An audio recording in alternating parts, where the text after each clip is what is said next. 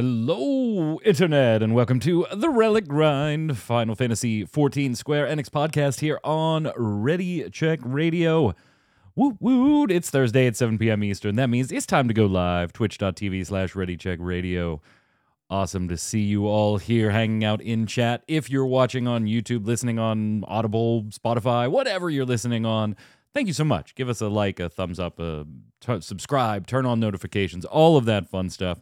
And if you need to know where the socials are, hit up the website, readycheckradio.com. All the socials right there, so you'll easily be able to follow. So we've got 14 news, a little bit. We've got some Square Enix news, some good and some not so good, and we're going to go over all of it. And then, of course, yes, we have chairs. We have chairs. Joining me to go over all of it, Mr. Chris Montoya, a.k.a. Tarkoth. What's up, sir? Greetings, programs. You can dye the chair. It doesn't have to be just pink and white. It can be white and whatever. Yeah, but it's a chair. I think it's always white, though, right? Like the dyeable, it's always white, yeah. The dyeable part is just the padding area. Yeah. So it's not really dyeable. It's somewhat dyeable. And we'll ask our resident Lala how he feels. Adam Lane, a.k.a. Kronos. What's up, sir? Man, I saw the initial notes, and I was like, thank God, we're not talking about the chair. Yeah, so funny story about that. Yeah. I did not have it in the initial notes. I was like, no, don't want to do this. And when the initial notes went out, I immediately get a ping from Tark. Says, we're not going to talk about the chair. And I was like, dude, I've seen the chair over the last 5 days or whatever.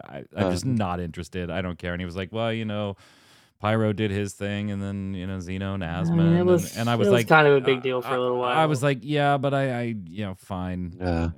I still fine. If you want to bring it up, you can.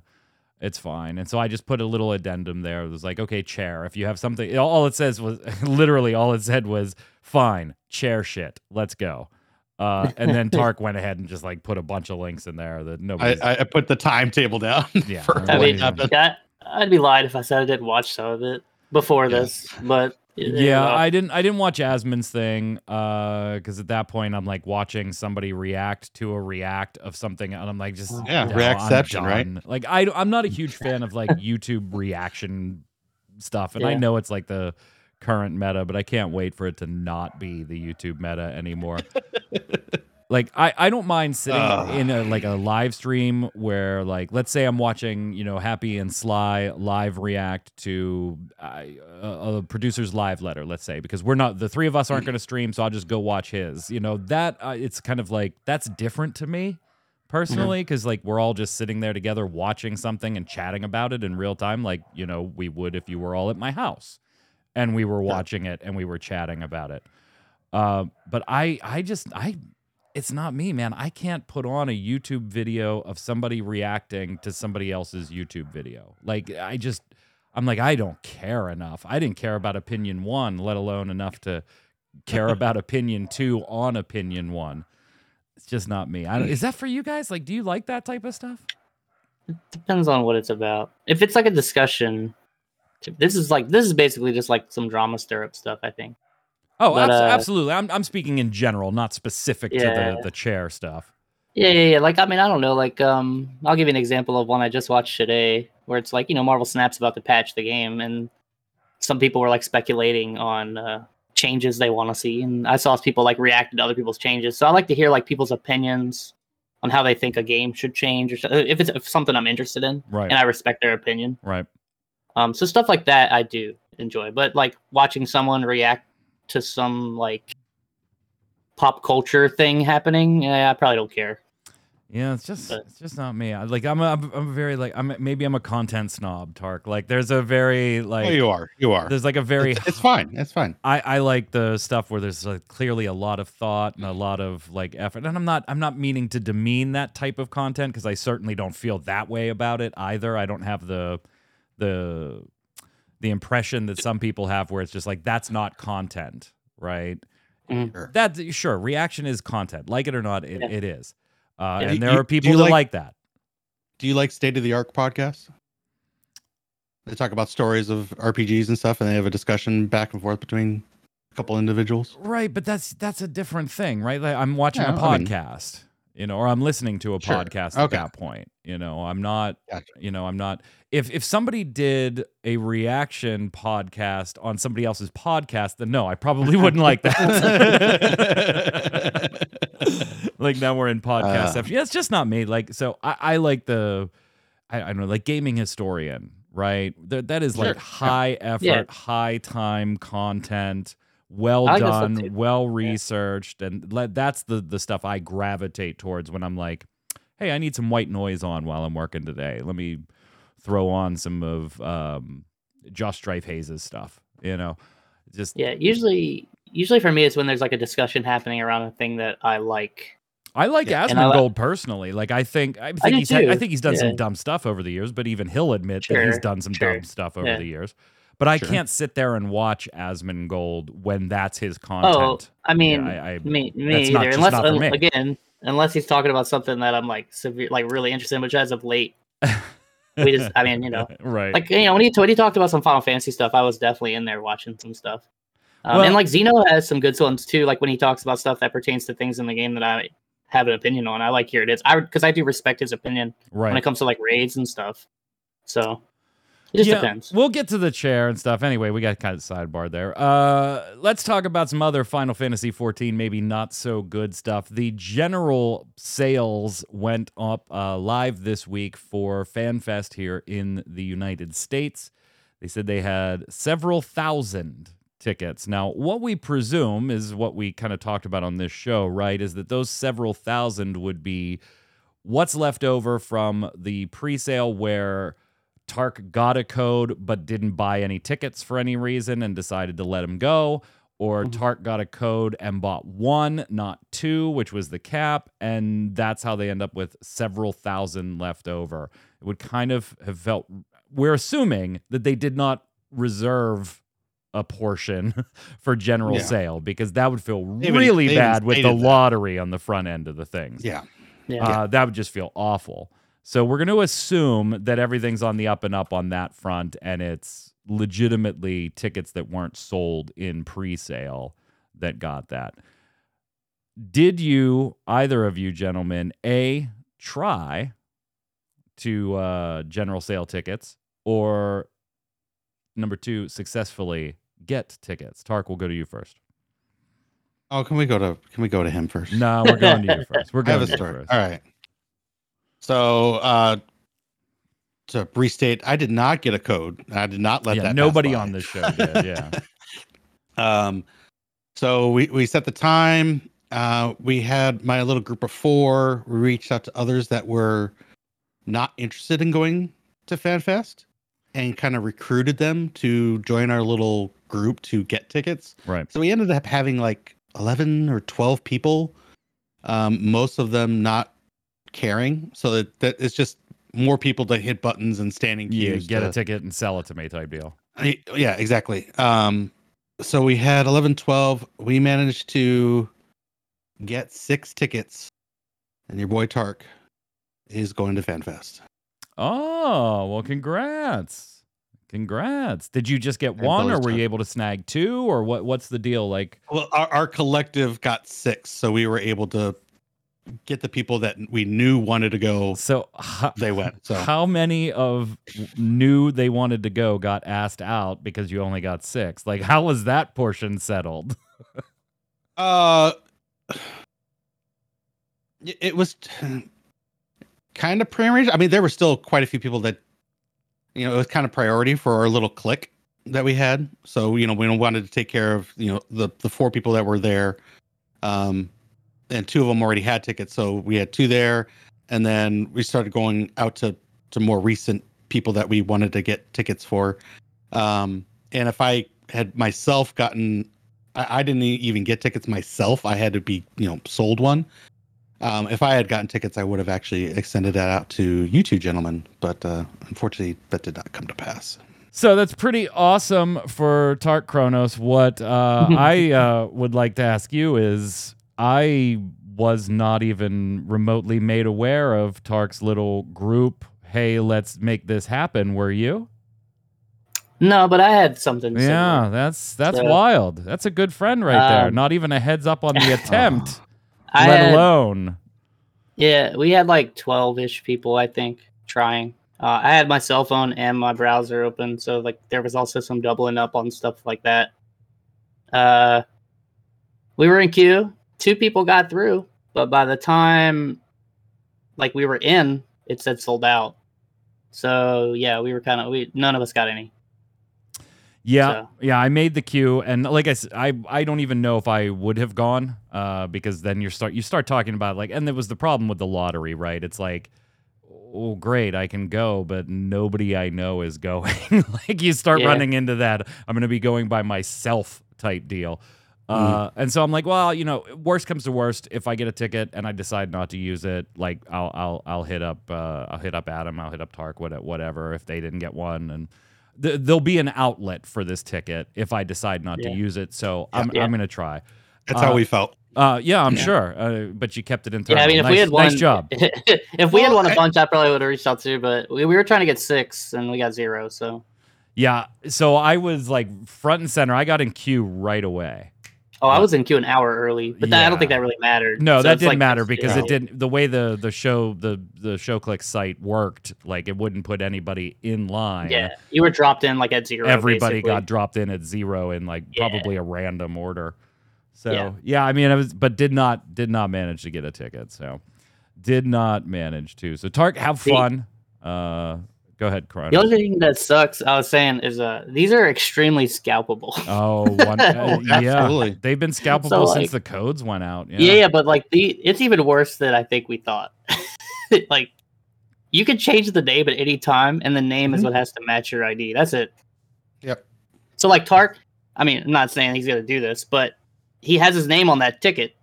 He could change that name to like one of our names, and nothing would be. That's it. It's our ticket now. Yeah, as long as the ID. And then he can matches change when it back you to get his, and now it's his ticket again. So it's like, yeah, it's interesting that that's the route they chose. Yeah, to go. even when the codes came out, we saw them start to hit eBay between $500 and $1,000, and that was I just saw the one- codes. Now, I keep saw in one mind the sell for codes. $1,500. The codes Yeah. entitled you to 2 potential tickets. Which you have to spend $400 more. which you have to spend $400 more to buy. Yeah. They Yeah. weren't selling the tickets. They were smart about it, right? I'm not buying the tickets and selling Selling you the the tickets. opportunity. I'll sell you the Yeah, code, and if you want to buy absolutely. 2 tickets, go buy 2 tickets on top of it. And Yeah. then the individual tickets are infinitely more scalpable. So lots of disappointment. I saw a comment, obviously a lot of people butthurt about the way it went. I'm not It is what it I'm not is. particularly Yeah. thrilled with the way it went either. But c'est la vie, life moves on. The one comment that I saw that I thought maybe I'm going to bring that to the show and see what the guys think, though, is the way it was handled. Set aside the lottery and the general sale queue. I'm not talking about that stuff. I'm talking about the limiting to 2 in particular. And then the lottery and stuff compounding that. Is that some people were commenting to the effect that it was almost, they felt like Square Enix was looking at this almost as if it was like a concert, right? Like you want to come and see Yoshi P and see the Final Fantasy. Not, I want to go to a convention with my friends, which is more what this type of event generally would be. And the way they did the lottery and the limiting to 2 really just shut down any potential for, your free company to go and hang out as a free company if that's what you wanted to do. There was like literally 0 chance of things like that happening. Even in groups of 4 and 6, it's been, if you pulled it off, you were incredibly lucky to pull it off and go with 3 or 4 friends. Do you think that was a mindset on how Square Enix views this event and what it actually is, Tark, or was that just an unfortunate byproduct of a system that is less than ideal on a number of fronts? I think it's just a matter of the system itself being less than ideal. I just think that they're trying something new. The game has gotten so much bigger, and while they're in a bigger venue and have more tickets available, what is it, like 4 times the amount from the previous FanFest that was live. And I mean, the reality of it, right, is even if you held it in fucking Yankee Stadium, it's going to sell out, and not everybody that wants to go can go. That's just the nature of an event, period. Yeah. I think it's just a matter of they chose to do a different system to maybe take the onus off of, well, I'm trying to click my button, I don't have the best internet, and it just being a lottery. They really like their lotteries. I, again, lost another house lottery, so I don't even want to talk about that. Anyways, it's just unfortunate. And maybe they'll try something different for next FanFest.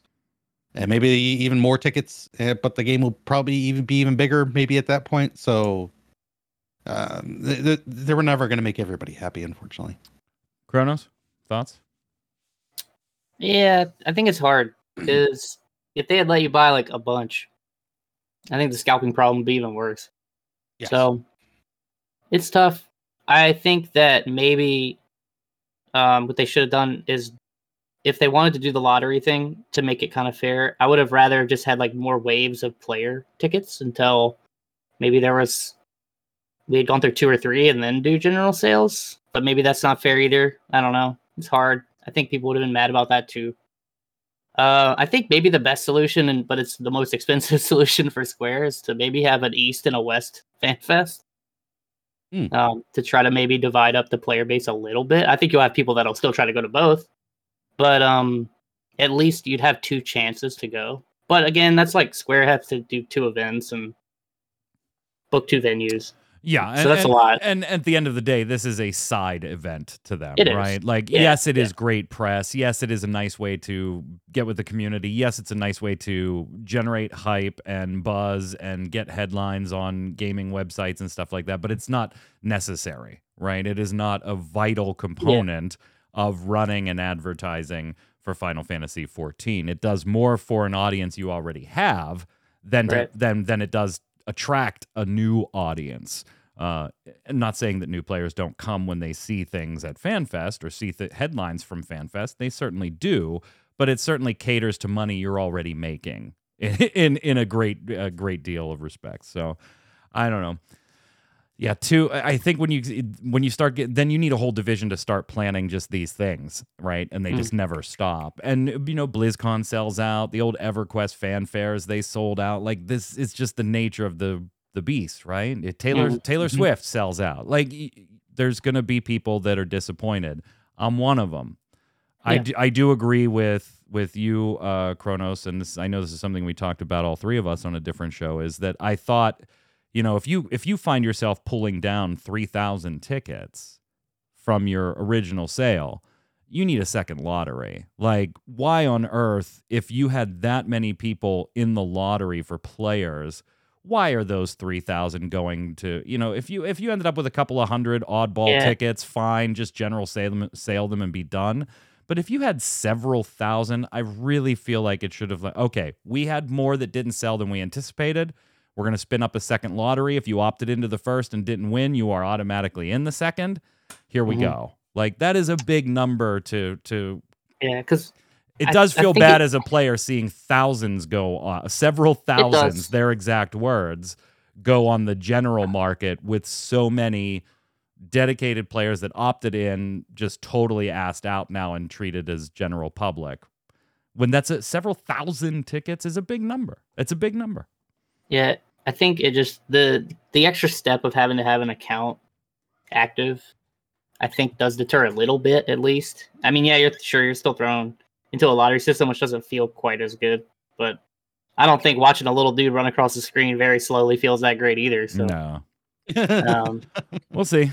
Maybe they'll make changes, lessons learned type thing. But honestly, it's like how else would you do it at this point? Like, when you start weighting things to Tark's idea, and when you start weighting it based on time, then I think people start screaming about other unfair aspects. So I don't think that's they're never gonna make everybody happy, unfortunately. No. Although, if you have been waiting for Final Fantasy XIV Eorzea Academy mangas, they are finally coming in English. Cool. Finally coming in English, which is pretty nifty. Pretty nifty. I gotta actually click this because I think I know that person. The author. So there's a bunch of them. They are coming. They have, Alphino, Alice, like all the scions in a kind of Japanese school setting-ish things. And yeah, I mean, it's been released in Japan a while ago. So if it's not new, but it'll be new as far as an English translation. $14.99 in paperback form, $9.99 in digital form, releasing this September. 192 pages, and you can pre-order it today. Not something I personally have interest in, but you gentlemen, you buyers for this? No. No. I'd be interested if they had like an anime, a Final Fantasy 14 anime, but yeah, remember that like commercial one we saw that was like kind of looked like it might be teasing one in the future? Yeah. Yes, I do remember that. That was a while ago. So there you go. And I guess let's talk about the chair. Tark, go ahead. What the hell do you want to say about the Lala chair? All right. So first of all, it's not a baby's chair. It's just a small chair. The chair looks You wouldn't stupid. put a baby. No, it's You not. wouldn't put a baby in that chair. Okay, hold on. It's not a small chair, right? A small chair would be a chair that is just smaller. And that's what Lala's And that's wanted. what they should have done. That's what they should have done. That's what Kronos. I'm not a Lala, so you'll have to advise me if I'm wrong here. But that's what Lala's wanted, was just some smaller furniture that fit their body type, right? Like this wasn't hard. What they were looking for. I really don't care. But like, I mean, sure. I know some people, like, when they saw the Shadowbringer stuff, like the Tomra stuff, they wanted some stuff like that. I get it. That's fine. They should probably put some stuff in the game. But I think they were trying to make something that was usable, even if you weren't a Lalafell, even though it was like kind of made for a Lalafell. I think that was the idea they were going for. But, Yeah, and it is kind of weird. Like, I've never stopped to think about it, right? But we walk around the world of Eorzea, and there is literally nothing Lala-sized. Like, there's this race of Lalas in the world, and nothing that was clearly made by them. Like, like a Lala isn't making jumbo chairs for their house. Like, okay. So I was like, okay, well, yeah, I mean, I don't care enough about furnishings for my own character, let alone Lala's, but yeah, sure. If you want a small chair, Square, give them a small chair. And instead, yeah, come on, Tark. They did kind of give him a high chair without the tray. They totally did give him a high chair without the armrests, or armrests. Yeah, or I mean, like even the back of it, like that would still be like the lower back. Like the Lalas aren't like leaning back in that. It's so weird. And the way they actually sit on it, they still leaning forward. Yeah, so they like, lean forward in the animation. It's kind of baffles me. It's not even really dyeable. Like it's an ugly white with like a pink padding, but you could dye the padding, but that's it. Like I looked at this not caring at all and going, wow, they kind of got screwed. Like that is not what I'm not a Lala guy, and I know that's not what they were asking for. Yeah. I know that's not what Lalas were asking for. Okay. So there, Square Enix makes a dumb chair. It's not what players wanted. So some players went to the forums, right? I'm sure, Tark, right? And they said, hey, what the hell is this? We didn't want a high chair. We didn't want a Lalafell lifter. We just wanted a small fucking chair. Could we just have a small chair, please? That's it. And maybe, yeah, sure. Maybe it looks goofy if other races sit on it because it's a small chair and not a big chair. But it's not made for them. Okay, fine. Whatever. Yeah. Give them a chair. And I'm sure it ended there with some people going to the forums saying, Square, please hear us. This isn't what we wanted. Could you maybe reconsider naming this one, first off, and maybe give us a little chair or a little furnishing, right? And I'm sure that Square said, we'll take it under consideration. And then that was the end of it, right? Like, how much drama could this possibly have caused, Tark?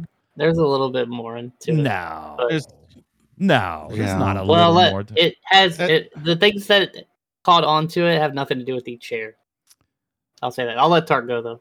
No, I know. Well, I was facetiously teeing up where we were going to go, Kronos. Come on. Yeah. Okay. Look, I didn't know if you saw these things. I don't know. the internet and forums have a way of devolving from the original issues that have been brought up. So it started off just, can we just get some appropriate sized chairs? Yeah, people pissed about a chair. Why are they doing this to the Lalafels? Haven't we been harassed enough? And then the conversation shifted to the harassing of Lalafels and calling them P words because apparently they're like children, and then really going off the rails to just insanity. And then people started reacting to it like Xeno, and then other content creators had reaction talking about racism, and everything just exploded into a fire and fury, and it was just absolutely ridiculous, but it was fun to watch. Not gonna lie. This is why React Content works. This is it right here. Yeah, I mean, Xeno in his video did say that. He was like, why am I doing this? Views. Yeah, to get views. Yeah, You're here he's to honest. watch. Xeno is very honest. I'll get I respect his honesty. What a mess. Like, do Lalas get harassed? Like, I don't know. I'm not like walking in Lala circles. I'm not a role player in MMOs in general. So even if my race was getting harassed in role playing circumstances, I wouldn't know it because I'm not in those circles. I play and then I'm done. But like, is that a thing? Like calling somebody, the accusations there, it just seems absurd to me. Because you rolled a tiny character. Because, like what? Yeah. What? Yeah, I mean, I play them because they're the small character. I just do that in pretty much most games I play. And I don't know if anybody knows. Person. Yeah, Adam is not a very tall guy. So I mean, yeah, they have baby faces. They do look kind of like kids. I'm not gonna lie. It's fine. Anybody that would call me a pedo in game though, I'm just gonna block them and move on with my life. Yeah, and that was the point Xeno was trying to make. Just block them, report them, move on. Yeah, like it sucks, but the internet. I know this maybe be like slightly dismissive, I guess, but it's the internet, man. Like I can't control what everybody does. The more I try to think about controlling what everybody does, the more miserable that's gonna make me. So I'd rather just get them the fuck out of there and move on with my life because I'm playing a video game. And I'm just trying to have fun. But it does happen, and it's sad that it happens, and those people suck. But, like, I don't think it has anything to do with what the initial thing was talking about. Yeah, I kind of, like, got sidetracked really quickly. And Pyro is doing his usual Pyro stuff. You know, being angry and yelling and stuff. I don't think I've ever watched, like, a full Pyro stream or anything like that. Again, it's just nothing against him. I don't know him personally in any way, shape, or form.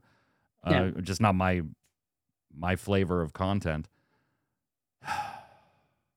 Yeah, I think it got blown out of proportion, but, I mean, that's just how these things go. And then, a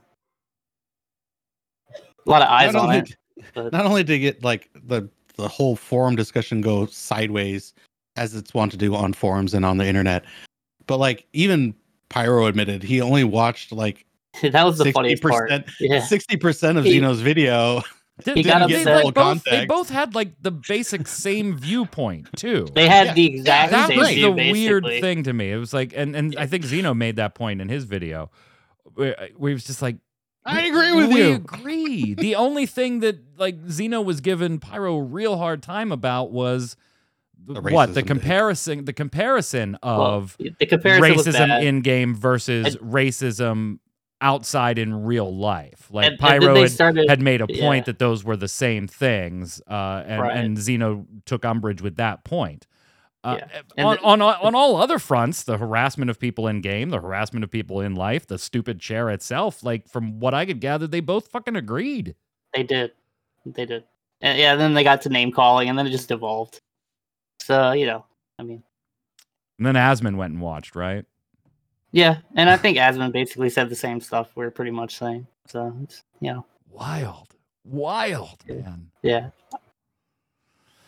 A chair. It all started with a chair. A really ugly chair. Like, even if it wasn't tied to being Lala, it's an ugly ass chair. I mean, it was For about 3 or 4 days, I think the chair was all people were probably seeing as far as content was concerned in this game. Oh yeah, which tells you everything you need to know about where we are at the patch. About That's what I liked about 6.35. Yeah, That's what I liked about Asmon's take is like they need to put out a new raid or some other stuff. I'm like, they actually already did. This is what happens when we have a content route. All right, let's slide over to some other. I mean, let us know how you feel about the chair in the comments below. Whatever. Some other Square Enix stuff. Dragon Quest XII, gentlemen. We don't have news, but I didn't know if either of you had seen this, so I tossed it into the notes because I do think it kind of goes along with the topic we've been discussing recently with the whole turn-based battles. And we kind of knew that, it seemed like Dragon Quest XII for a while was going to carry that banner, right? If Final Fantasy was going to get away from that, Dragon Quest might fill that gap. And then we saw initial kind of faux descriptions from the team about Dragon Quest XII and the way they kept referring to it as an action-y combat and like odd adjectives here and there. We were like, maybe not. Maybe not. Maybe they're going to go a little bit different. We kind of have confirmation of that, but we don't know which way this falls. We just don't know. There's job listings for more employees to come and work on Dragon Quest XII, but then also Yuji Horii, the series creator, and he kind of teased series creator and Yuji Horii, both people, teased a revamped battle system. And they have a fully functioning prototype already now. This is the way that they described it, okay? We'll revamp the command battle system. It's still a secret how it will be revamped, but we've already completed a prototype, and while working with the staff, I'm convinced that this could definitely be interesting. We are convinced it will be a lot of fun. The story is finished, and all we have to do now is implement it, but it's a big game, so it'll take some time to complete it. But if you apply for the new development position on their staff, you'll be the first to see the new Dragon Quest, or rather, you'll be able to create it with us. So revamped, definitely interesting. Command battles of the past will be completely redesigned. How we will do it is still a secret. What do you think, Tark? Does this interest you, or does this kind of make you go, well, crap, nothing's turn-based anymore? I'm a little sad because I was hoping that this would be where I get my turn-based RPG fix. That and Octopath seem to be the go-tos right now. They kind of wanted to do something like this with Dragon Quest XI because you had two different modes. It was still all turn-based, but you could move your character around, and I thought there was going to be implementations to that, like, if I move my character around to the backside, I can, up my crit chance or whatnot. It was all just fluff, so I just switched it to pure turn-based. The whole movement thing was just for show. So I'm wondering if they are taking that and actually going to iterate on that, or if they're just something completely different. But yeah, I'm a little sad because I wanted some turn-based, AAA goodness for my RPGs, and I was hoping that Dragon Quest was going to be it, since Final Fantasy is going the way of the dodo, as we've talked about ad nauseum. Yeah, I mean, Adam, it's kind of hard not to look at that and go, they don't say, hey, we're not doing command-based, but they're saying we've totally revamped command-based. So they still keep like that command-based word in there, so that implies maybe it could just be an iteration on turn-based combat. But obviously you don't need menus in turn-based combat to issue commands, so they kind of leave it nebulous. Yeah. I mean, I said on here before, I don't really play all the Dragon Quest games. They're not like my thing. But like, I wish there was still more of like a place for turn-based stuff to exist. I feel like the vibe I got from this is like we're going in the Final Fantasy VII remake direction. But I don't know. We'll see. I mean, we'll need kind to see of like more. That but it feels hybrid almost.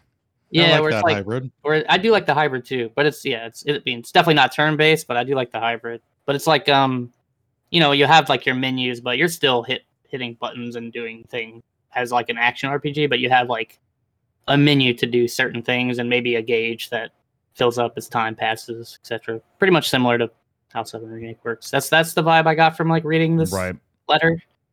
But we'll see. I mean, Drew Swanson over at Game Rant wrote a piece, an editorial piece, if you want to go check it out, called "Why the Silence Around Dragon Quest XII is Especially Concerning," and kind of puts forth the idea that, hey, Square isn't doing that well right now, obviously. Again, we've discussed that. Set aside Final Fantasy VII Remake, set aside Final Fantasy XIV, and you have a slate of release after release after release, arguably too many releases in such a short time frame as far as consumers being able to actually purchase them all in the era of a recession, and them generally, for the most part, not being all that well received, with a few exceptions here and there.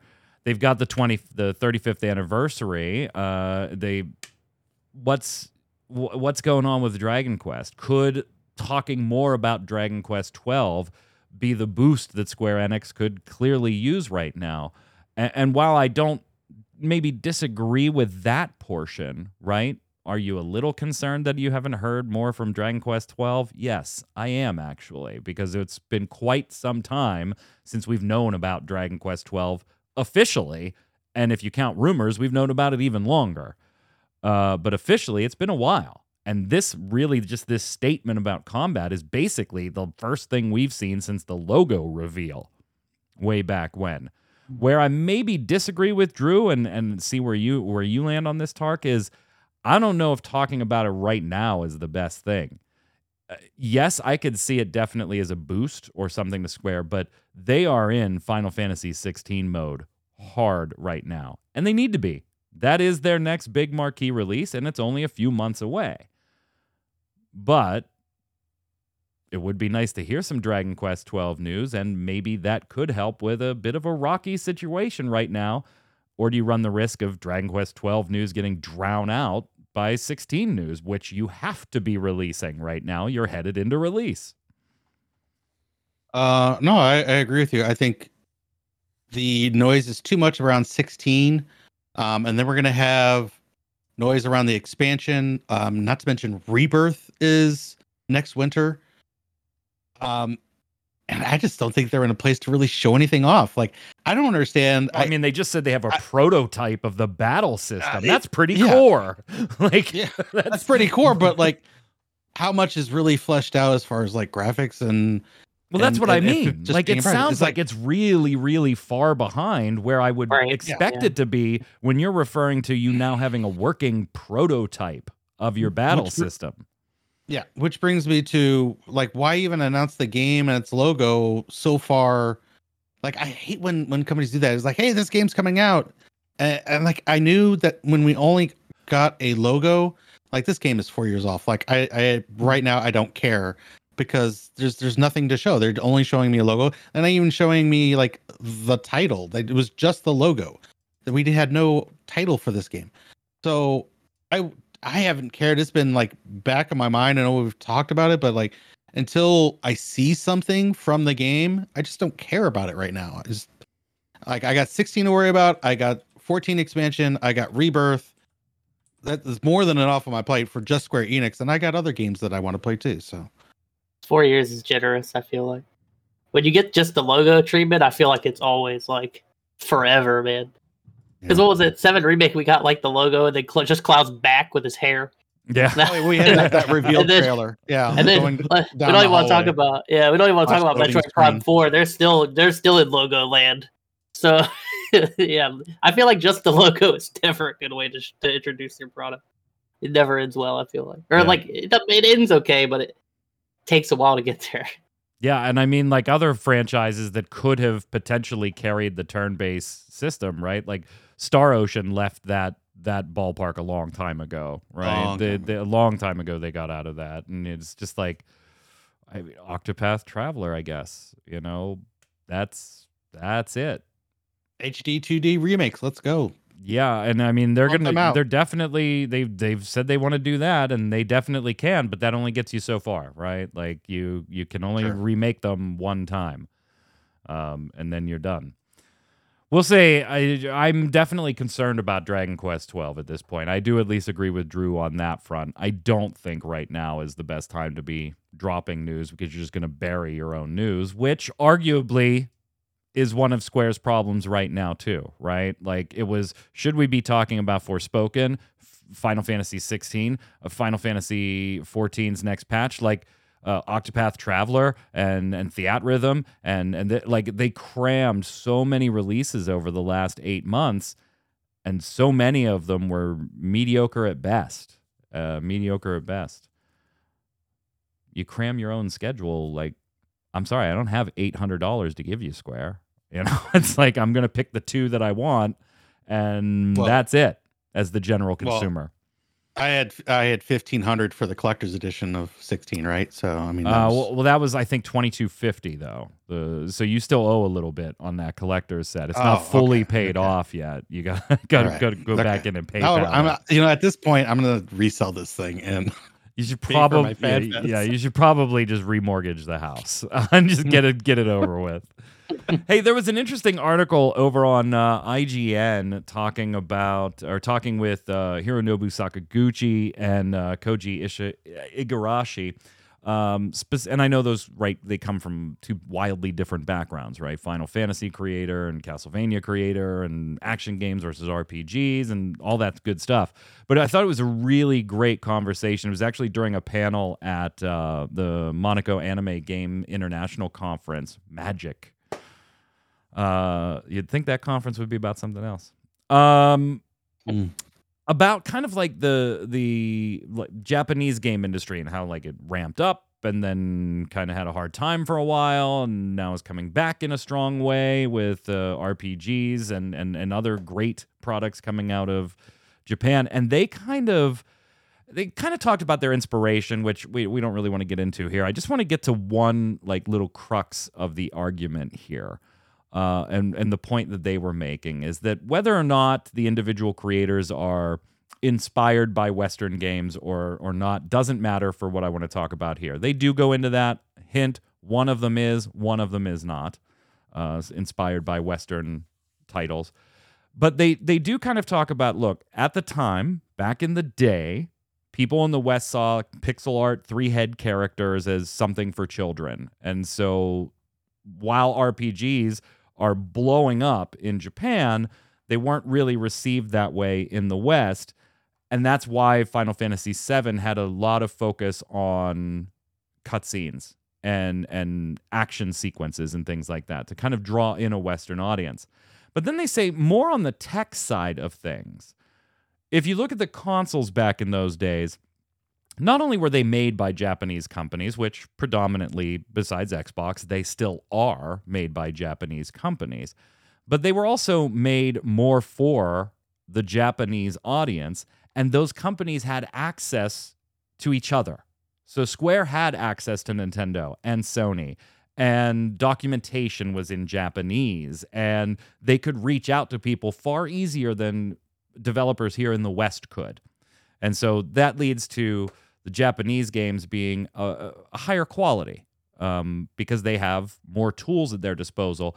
And they say that kind of stopped around the PlayStation 3 era when Sony starts to become a little more global, moves marketing here to the West because that's the audience that they're after. They're kind of more looking for that movie expose, big splash game. And now the documentation is starting to come out in English. The readily available contact points aren't there. And so you start to see a decline in Japanese games. That then they both argue, now you're seeing the other side of that, where, okay, we've now adapted to this new standard set back in the PS3 era. And that's why you're seeing a resurgence of very high quality Japanese products. I don't know, like, who am I to tell them, Tark, like, hey, I think there's more to it than that. They're there, right? They're on the ground. They're Japanese developers who lived through all these segments of it. Maybe that is a huge reason for this stuff or for this cycle.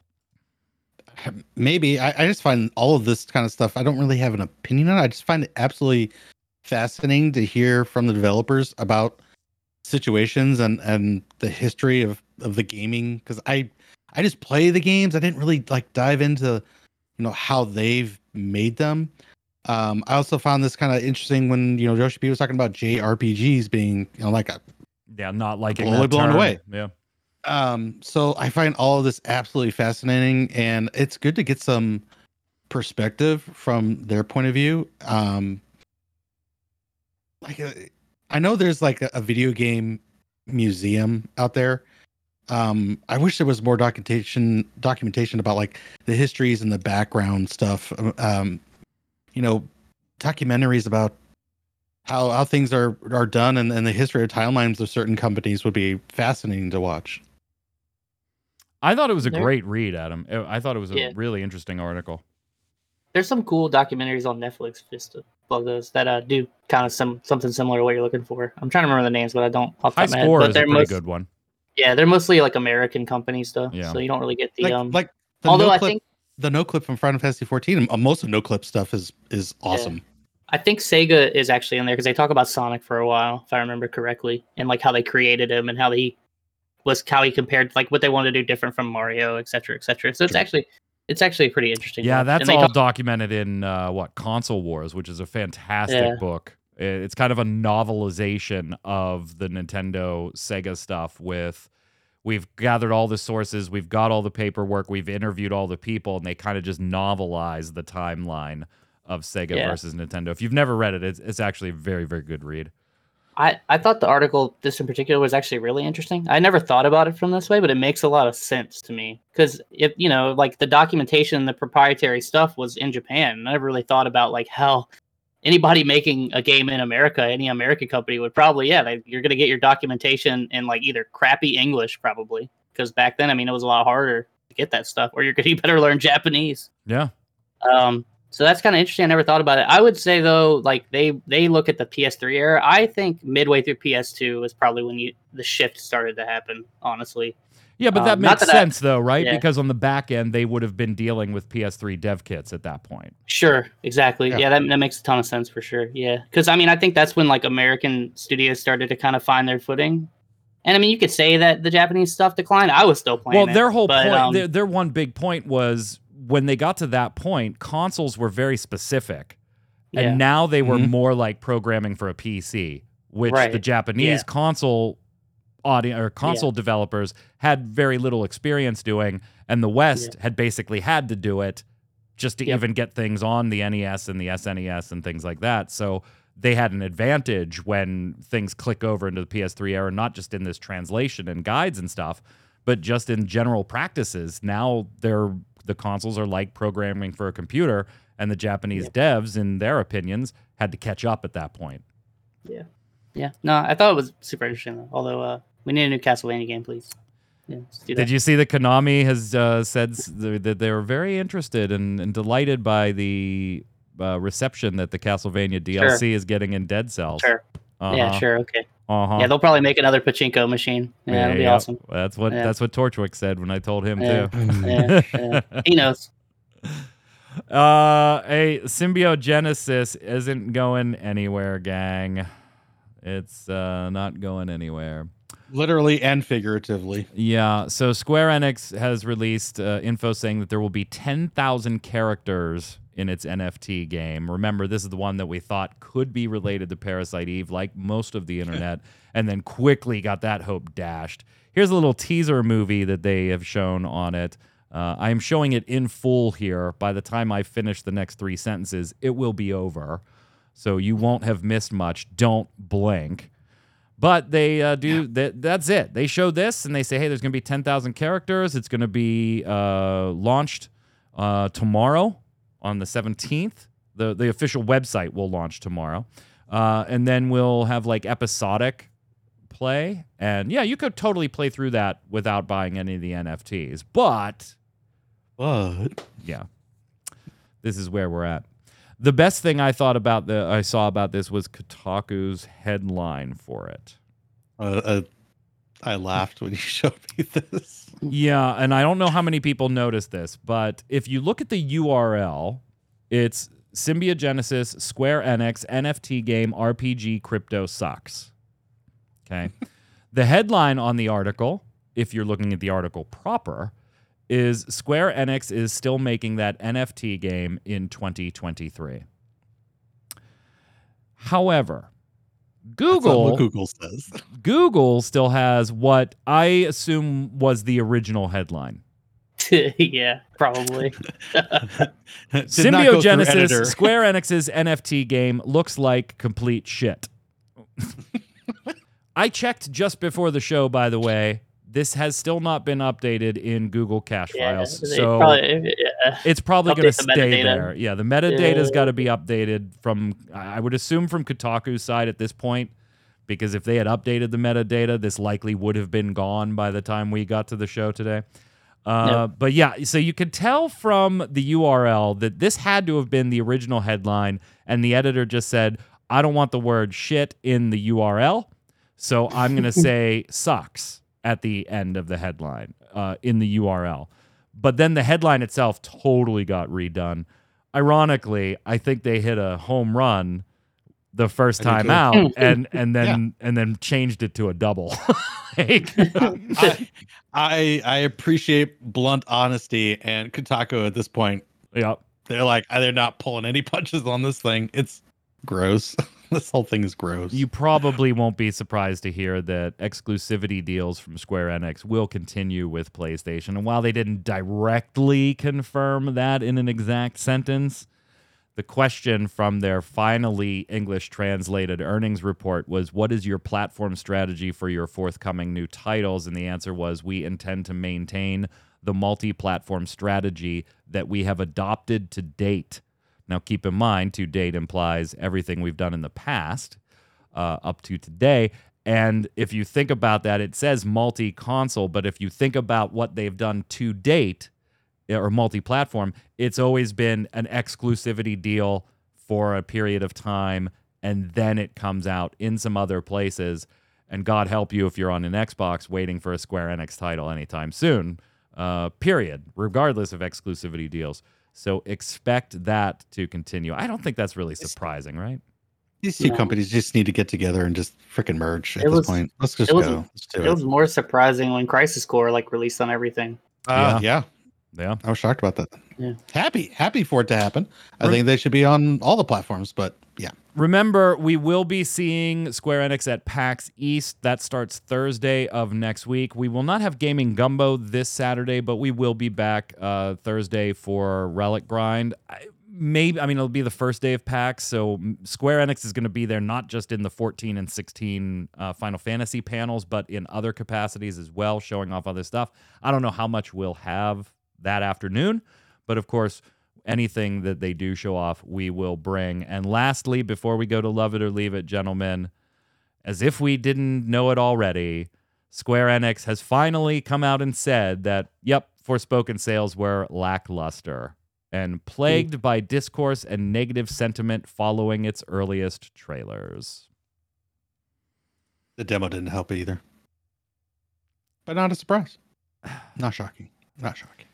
What does may upset investors a little bit is that they said, where is it? That said, its sales have been lackluster, and while the performance of new titles with February and March release dates will be the ultimate determinant, we see considerable downside risk to our fiscal 2023 quarter 3 earnings. What comes out in March and April? Or, I'm sorry, February and March. Octopath came out. Yeah, that'll do well. Theatrhythm. I want to say that'll do well, but it is very niche. It's probably niche, yeah. I'm trying to think. I don't know. It's very, very well done. Yeah, it's very, very well done, but it's super niche. Power Wash Simulator DLC. There you go. That's a seller. So, yeah, I think they're right to say our finances for this quarter are likely going to be down. They're really banking on 16 and Remake 2, Part 2, Rebirth. They have to be. They have to. Next year, I think those will disappoint them. But after that, you got the expansion, and then I think after that, it's probably going to be something like we're dealing with now. So we'll see. Let's head over to Love It or Leave It.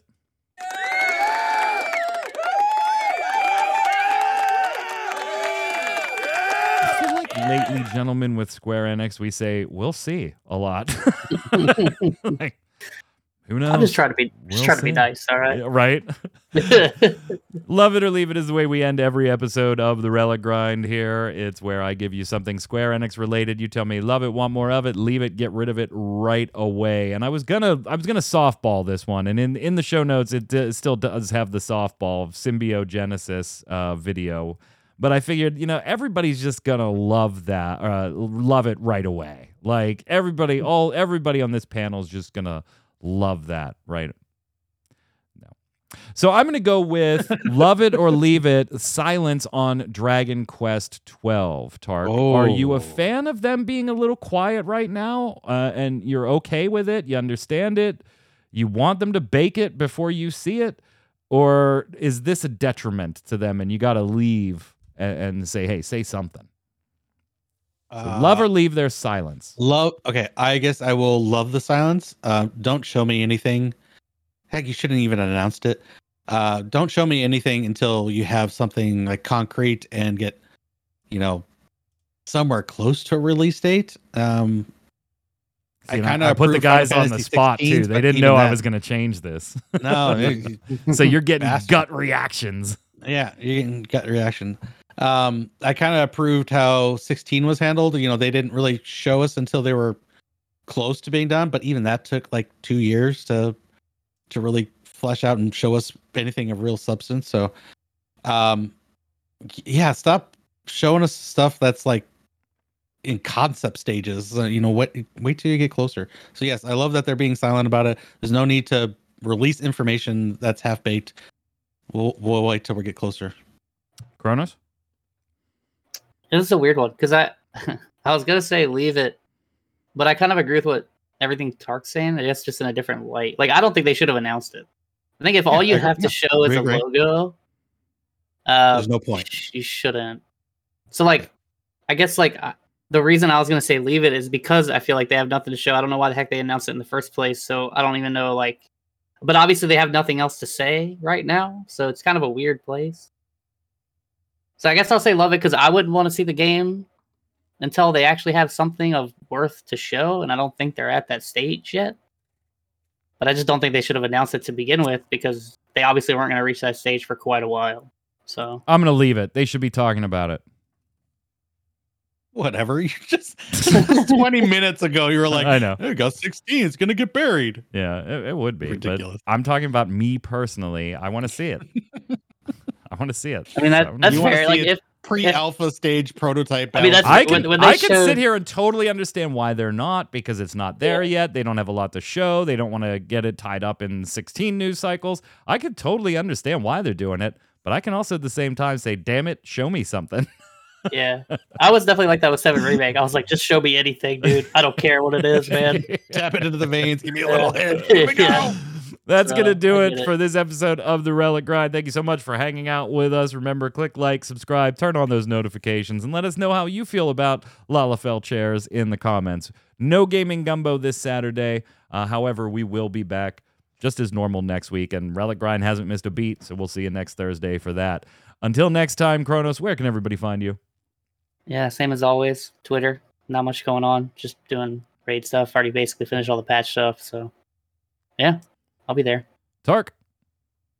Twitch, Twitter, YouTube, all at Tarkoth Gaming. Being sad about not having my Hall of Fame quarterback, but already mentally prepared that was going to happen. Yeah, dude, he checked out before last year even started. You knew he was gone in preseason. And then back here on Ready Check Radio on Saturday. Hopefully I won't be sick. And we'll get my full Final Fantasy 15 fix here this weekend. So I'm Mike Byrne. You can follow me right there, Magic Man 1. But more importantly, follow at RC Radio, RAIDEO on Twitter, and you'll know every time we go live with a podcast stream or we're just hanging out, having a good time. Until next time, gang, stay safe. We'll see you on the servers.